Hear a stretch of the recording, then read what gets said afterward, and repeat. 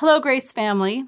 As always, it's good to be with you in this way, and we're hoping that you received our video update this week that has information about our transitions that we'll be making as a church community. And if you didn't catch that, we encourage you to go on our website and just look up conversations about our Sunday home gatherings. That said, as we come to worship together now, we want to be people who are centered on God, who are grounded in who He is and His character, that are satisfying ourselves in Him. And as we come to worship, we want that to be the posture that we bring. And so I'm going to read Psalm 103 that says, "Praise the Lord, my soul. All of my inmost being, praise His holy name. Praise the Lord, my soul, for He forgives all your sins and heals all your diseases, who redeems you from the pit and crowns you with love and compassion, who satisfies your desires with every good thing." This is the God that we're coming to worship even now. And so we want to be reminding ourselves that He's a God who forgives us. He heals. He's crowning us with love and compassion. And He is the one who can truly satisfy. So let's take some time to pray and just center our minds and hearts on Him now.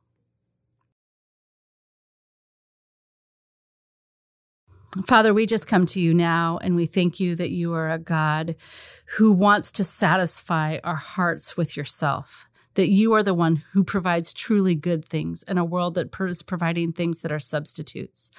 Lord, we pray that we would ground ourselves in you, that we wouldn't be shaken by all the whims of the world, but that we would truly be centered on who you are. And Lord, we recognize that that comes through being in your word and having your truth change us.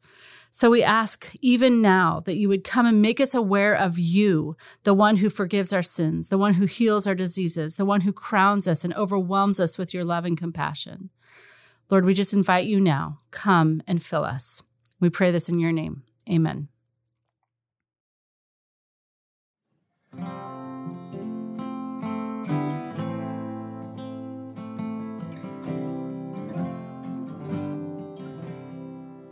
My worth is not in what I own, not in the strength of flesh and bone, but in the costly wounds of love at the cross. My worth is not in skill or name, in win or lose, in pride or shame, but in the blood of Christ that flowed at the cross. I rejoice in my Redeemer, the greatest treasure, the wellspring of my soul. I will trust in Him, no other. My soul is satisfied in Him alone.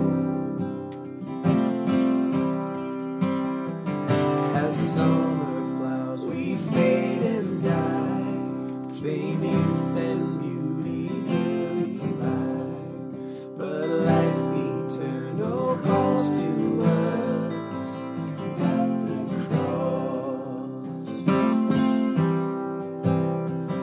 I will not boast in wealth or might, or human wisdom's fleeting light, but I will boast in knowing Christ at the cross.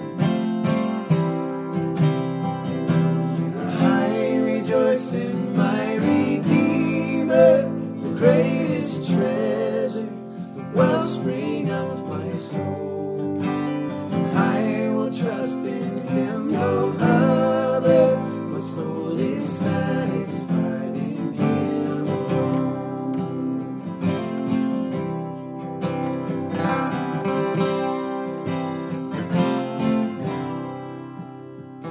Two wonders here that I confess, my worth and my unworthiness, my value fixed, my ransom paid at the cross.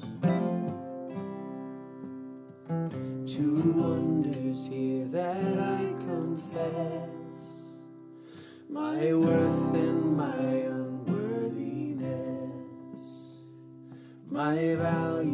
makes my ransom paid at the cross.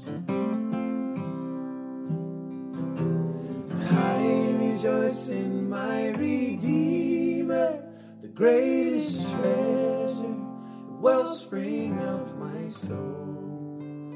I will trust in him, no other. My soul is satisfied in him alone.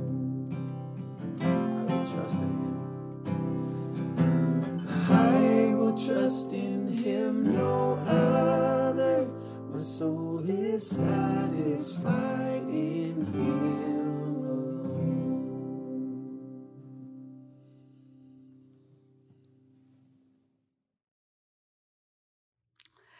So as we continue to look at the power of God's word in our lives, we'll be in Genesis. So join along with me. This is first off Genesis 1:26 through 28. Then God said, "Let us make man in our image, in our likeness, and let them rule over the fish of the sea and the birds of the air, over the livestock, over all the earth, and over all the creatures that move along the ground." So God created humanity in his own image. In the image of God, he created him. Male and female, he created them. God blessed them and said to them, "Be fruitful and increase in number. Fill the earth and subdue it. Rule over the fish of the sea and the birds of the air, and over every living creature that moves on the ground." And Genesis 3:1-7. Now the serpent was more crafty than any of the wild animals the Lord God had made. He said to the woman, "Did God really say you must not eat from any tree in the garden?" The woman said to the serpent, "We may eat fruit from the trees in the garden, but God did say you must not eat fruit from the tree that is in the middle of the garden, and you must not touch it, or you will die." "You will surely not die," the serpent said to the woman, "for God knows that when you eat of it, your eyes will be opened, and you will be like God, knowing good and evil." When the woman saw that the fruit of the tree was good for food and pleasing to the eye, and also desirable for gaining wisdom, she took some and ate it. She also gave some to her husband, who was with her, and he ate it. Then the eyes of both of them were opened, and they realized they were naked. So they sewed fig leaves together and made coverings for themselves. This is the word of the Lord. Good morning, Grace family. So today, this is week 2 on this conversation about taking in Scripture, chewing on it, meditating it so that we live these lives that are rooted and grounded and refreshed. So we talked about that last week. I want to continue on that general theme today. And then next week, we'll get really practical in terms of how do we actually take in God's word in a way that's going to work for us, given our unique personalities. So we have this couple passages in Genesis that I imagine at first glance, you're probably wondering, what does this have to do with God's word and reading Scripture? So what I want to do this morning is I want to go on just a quick journey together through Genesis 1-3, kind of see some of the dynamics at play there. I want to go on a really quick journey through our current cultural moment that we're in right now and see how all of this is related and see how central God's word is to the whole thing. So first, let's look through Genesis 1-3. You probably already know this, but really Genesis 1-3 is so foundational to a biblical worldview. It introduces all the major themes of Scripture. Themes like, who are we? What kind of creatures are we? Where are we? What kind of a place is this that God has put us in? What's our role in this place? What are our problems and what is the solution? So you really have to start at the beginning to understand the major themes. And today what I want to do is I want to talk about this really interesting dynamic you see in Genesis 1-3, which is this, that we were created to be creatures who were like God in some ways, and yet not like God in other ways. That's how God wanted it to be. And we'll look at how we messed that up, how we turn it on its head, and how that's had disastrous results in our world, and how God's word, I think, is key to a way back to the way God wants it. All right, so let's look at Genesis 1-3. We'll start with the creation account in Genesis 1. And this, my main point in Genesis 1 is to say that God created us to be like him. So Genesis 1 gives us, I think, just this dazzling account of how God creates this amazing place and fills it with amazing creatures. And it's a story of beauty and order and diversity and just this world full of untapped potential. And then on the final day, day 6, it slows down and God chooses to create one last creature. And this creature is going to be qualitatively different than all the other creatures. This is what God says in verse 21. Then God said, "Let us make mankind in our image, in our likeness, so that they may rule over the fish in the sea and the birds in the sky, over the livestock and all the wild animals, and over all the creatures that move along the ground." I call this God's grand experiment. He chooses to make these creatures who are like him, who are made in his likeness. And we're never told specifically what it means to be made in God's likeness, whether that is referring to our creative capacities, our intellectual capacities, our relational capacities, our moral capacities. My assumption is it's kind of a mix of all of that. It's what distinguishes us from the rest of the creation, the rest of the creatures that God made. And what is clear is that being made in his likeness makes us uniquely qualified to play the role that he has for us in the creation, which is to rule over the rest of creation. So this is Genesis 1. God creates these creatures that are in his likeness and says, I want you to rule over the rest of my creation. I want you to be my representatives, my image bearers in my creation. I want you to bring my righteousness and my justice and my order and my beauty, my shalom to the rest of creation. All right, so Genesis 1, made like God to rule over his good world. But then what we see in Genesis 2 and 3 is in another way, we were created to be not like God. All right, so Genesis 2 narrows in then on the creation of Adam and Eve. They're placed in this beautiful garden, Eden, to work it, to be the gardeners, to rule over God's good creation. And they're really given everything they could want, but they are given one prohibition.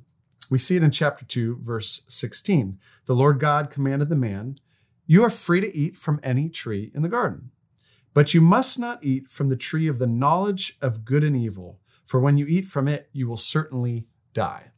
So one prohibition, no eat, essentially, is the prohibition. And I was thinking this week, the prohibition, no touch. As a parent who's raised 3 kids now, no touch was the first prohibitive commandment I gave to my kids. No touch. When they were mobile, when they could finally crawl or start to walk even, that was the most important first command. No touch, right? Don't touch that. No, I'd pick them up and wait. No touch. Sometimes they get a little swat on the tush. No touch. That's the first command oftentimes of children. And this is God's first prohibition to Adam and Eve. No touch, or actually no eat. And we need to think carefully about this. Like what the thing that they were to not eat was fruit from the tree of the knowledge of good and evil. We need to think through what did this tree mean? What did eating from this tree represent? So anyways, in chapter 3, the serpent comes along and he tempts them to eat from this tree. And he makes a very interesting promise to them. Look at verse 5 in chapter 3. You will certainly not die. That's verse 4. Then verse 5. For God knows, then when you eat from it, your eyes will be opened and you will be like God, knowing good and evil. So very interesting. He's coming to these creatures who are already like God, made in God's likeness, and saying to them, you can be like God in a new way, in a way that is deeper and better and more satisfying. And what he's insinuating about God is this way of being godlike is so good and satisfying that God just wants to keep that to himself. Like he doesn't want to share that with anybody else. He wants to keep you in your place. And so let me show you an image, just a simple image of a tree and its fruit. And let's say this represents the tree of the knowledge of good and evil. Most likely it was not an apple tree, but in our tradition, we often think of it that way. So what does it mean to eat from this tree and to become like God? I think what it means is to take from this fruit is to assert for ourselves the right to determine good and evil. It's essentially to say, I'll decide for myself what's good and what's evil, what's true and what's false, what's healthy and what's unhealthy. I'll claim the right to that knowledge for myself. And the truth is that is a right that only God, the creator, should have, right? He's the one who created the moral fabric of this universe. He's the one who understands how it all holds together. So he alone should be the decider of good and evil. But to take from this fruit is to say, I want to be like God in that way. And so they take from the fruit. And what's interesting as you go on in the chapter, down to verse 22 in chapter 3, is that they eat, and God actually affirms that, yes, in fact, they have now become like him in this new way. If you look at verse 22, it says, and the Lord God said, the man has now become like one of us, knowing good and evil.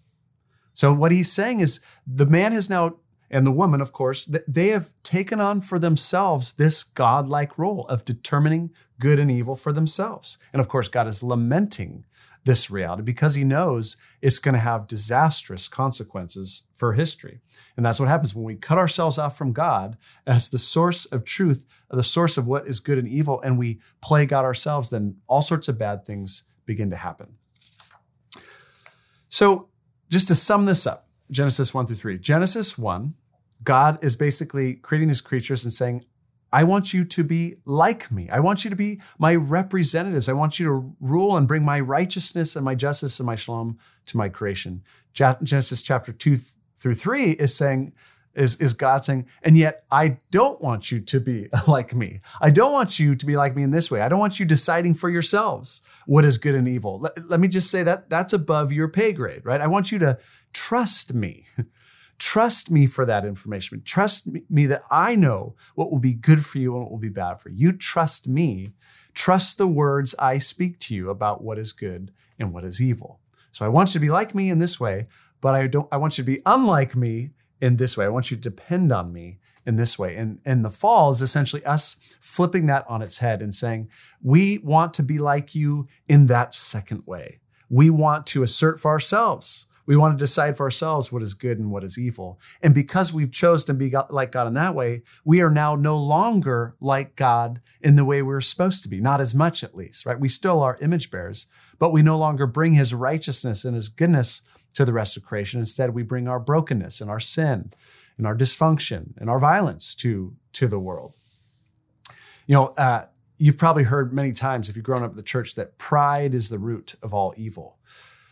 And I think that that's fundamentally true.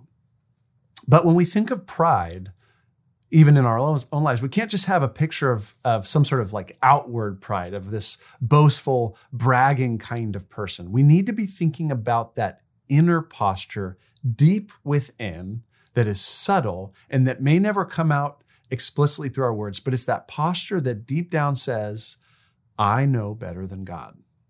That's what pride fundamentally is. It's that place that says, I know what will make me happy. I know what will be best for me. I know what will lead to the good life, right? I'm going to decide for myself what that will be. And I really do think that pride is the root of all evil in the sense that pride is the sin behind the sin, right? Behind every sin that we commit, there is that other sin that has made a decision that I'm going to decide for myself to do this thing. I'm going to decide that this thing is going to be better for me than what I know God would want me to do. That's the sin behind the sin. That's the sin behind adultery. That's the sin behind pornography. That's the sin behind greed, behind racism, behind lying, behind not honoring the Sabbath. All of these sins, at the heart of it is, I know better than what God's word speaks to me. And so I'll be the captain of my own ship, right? I'll determine my own reality for myself. And that posture has wreaked havoc in this world. And we are living in a cultural moment, I think, where this posture that I'm talking about has really reached new levels in some pretty astounding ways. I mean, if you just think especially the last 75 years or so, really it's been coming for couple hundred years, but we've really seen the rise of what we now know as postmodernism, especially in the West. And really prior to this, every society prior to us kind of lived with this assumption. There's some objective truth out there, right? Whether that truth is God or the gods or fate or something like that. But there is a world out there that is what it is. And we have to figure out how to live well within the world that it is. We may disagree with what that is, but we're all trying to do that. But what we've seen in the last 100 years especially is really the remarkable erosion of even the idea of objective truth and of objective reality, that now there is no objective truth. There is no authority with a capital A, right? There's no grand story that explains the meaning of life. In fact, if someone tries to sell you on a story, it's probably just a power play, right? They're just trying to control you or oppress you. But that is the world that we're living in now. And when there is no objective truth, there is no authority, then the human individual is left to determine good and evil for themselves. The book of Judges, the final verse in that book is a really profound verse. And let me read it to you. It says this: "In those days, Israel had no king. All the people did what seemed right in their own eyes." I mean, I read that recently. I thought, what a great description of our world today, right? There's no king. There's no authority. There's no agreed upon starting points. And so everybody is left to determine reality for themselves. So every year, the Oxford Dictionary comes out with a word of the year. And in 2016, the word of the year is actually a hyphenated word. The word of the year was post-truth. And it's this idea that we're now living in a post-truth world. And this is what was described there. Post-truth: relating to or denoting circumstances in which objective facts are less influential in shaping public opinion than appeals to emotion and personal belief. Man, that so perfectly captures the world today. We now talk about things like my truth, right? I have my truth and you have your truth. I mean, a couple decades ago, people said, wait, what do you mean? No, you have your opinion and I have my opinion, but truth is what it is. But we've moved to talking about, no, now I have my truth. And really, again, in a post-truth world, the individual is left to determine good and evil for themselves. And when individuals are left to do that, then I can guarantee you the priority will be given to individual experience, right? Individual psychological experience and emotions and sensibilities and feelings and intuitions. And the goal of life will be increasingly not some commitment or obligation to some larger good, but the goal of life will be inner happiness, comfort, satisfaction, and of course, the desire for individual freedom and autonomy and expression. A freedom to determine reality as we see fit. And again, we're seeing this play out in some really fascinating ways, maybe if I can put it that way, in our culture today. I mean, the last 60 years, for example, we have seen the redefinition of the institute of marriage, where it was this institution that existed for the good of society, right? Ultimately for the flourishing of children. It has now been redefined to basically two people's feelings, some romantic feelings towards each other in a particular moment. Or of course, in the last decade, we're seeing just this amazing redefinition of gender, where we've taken something that is so biologically foundational as gender itself and are beginning to say as a society, even that can be self-determined according to what we see fit. Last week, I talked about some of the technological advances we've had, which are in so many ways great, but particularly the internet and the online experience that we have that's really, I think, accelerating this whole dynamic towards just individual freedom and self-determination. I mean, last week, again, we looked at the online experience, which is there to create, maximum freedom to enter into a world of my own choosing. And this world then increasingly gets shaped according to my own sensibilities. All of that to say, we're in a world right now where we're seeing in some really interesting ways, humanity saying, we're going to decide for ourselves what is good and evil, and even what reality itself is. And I think we're beginning to see some of the dangers of these movements, because the truth is, in a society where there is no objective truth, where there is no God or even some sacred order, everyone does what's right in their own eyes. And that society will be increasingly volatile and unstable. By definition, it lacks any foundation. So what's the way back?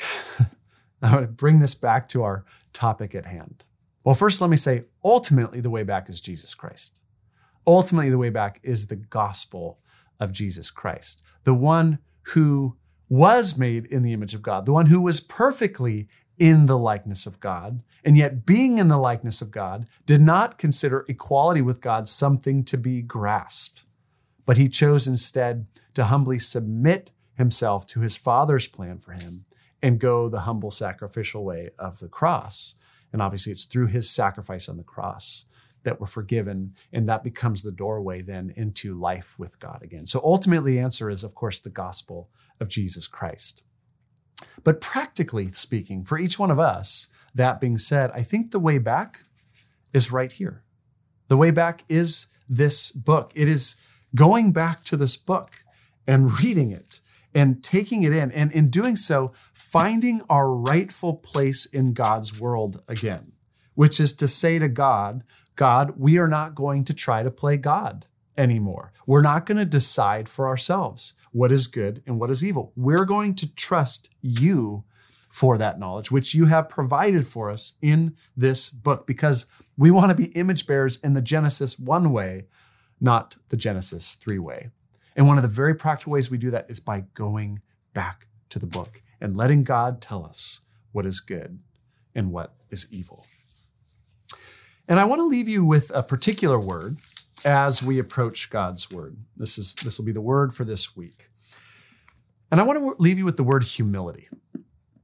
That we need to approach this book with humility, because we need to recognize now, in light of the fall, there is hardwired in me this desire to think what I want to think and to feel what I want to feel and to do whatever I want to do.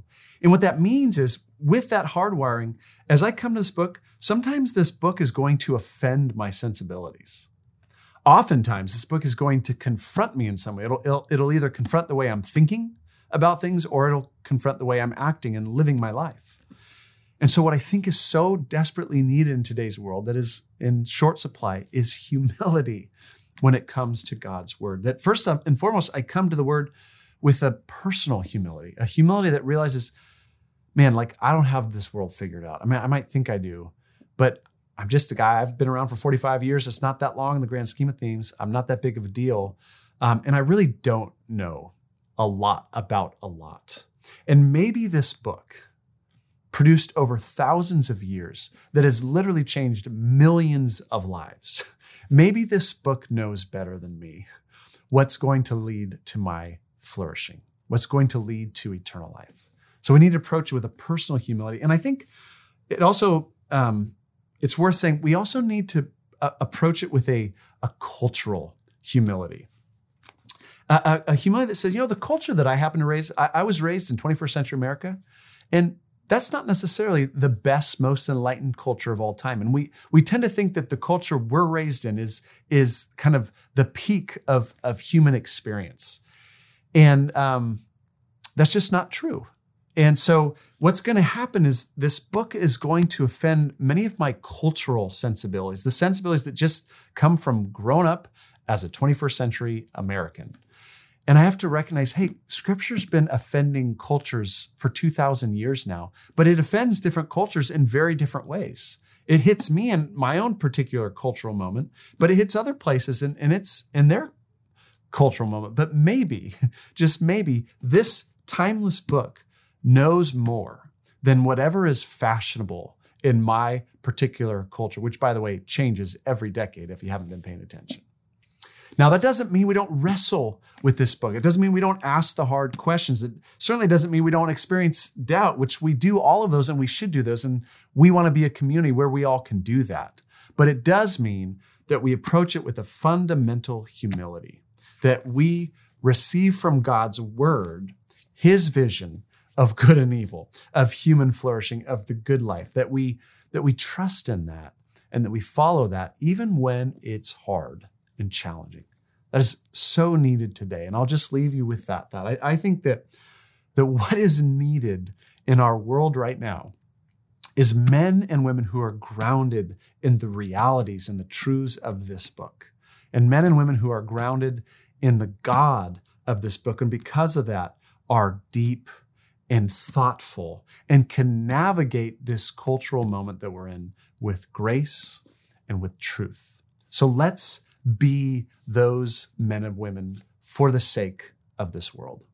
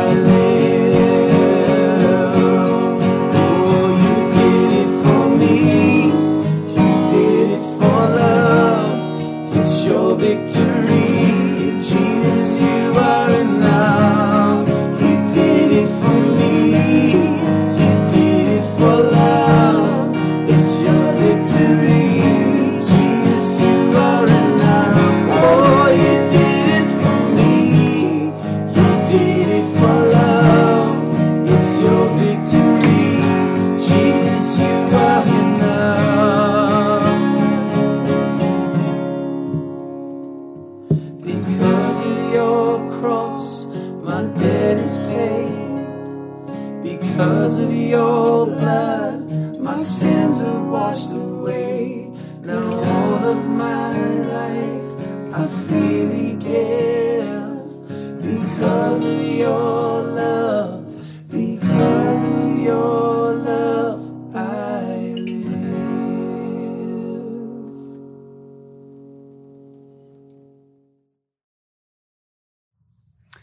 So as always, we hope that you've been encouraged by today's message. We encourage you now to consider the reflection questions that we'll put on the screens. And let me leave you with this great benediction. May our Lord Jesus Christ himself and God our Father, who loved us and by his grace gave us eternal encouragement and good hope, encourage your hearts and strengthen you in every good word and deed. Amen.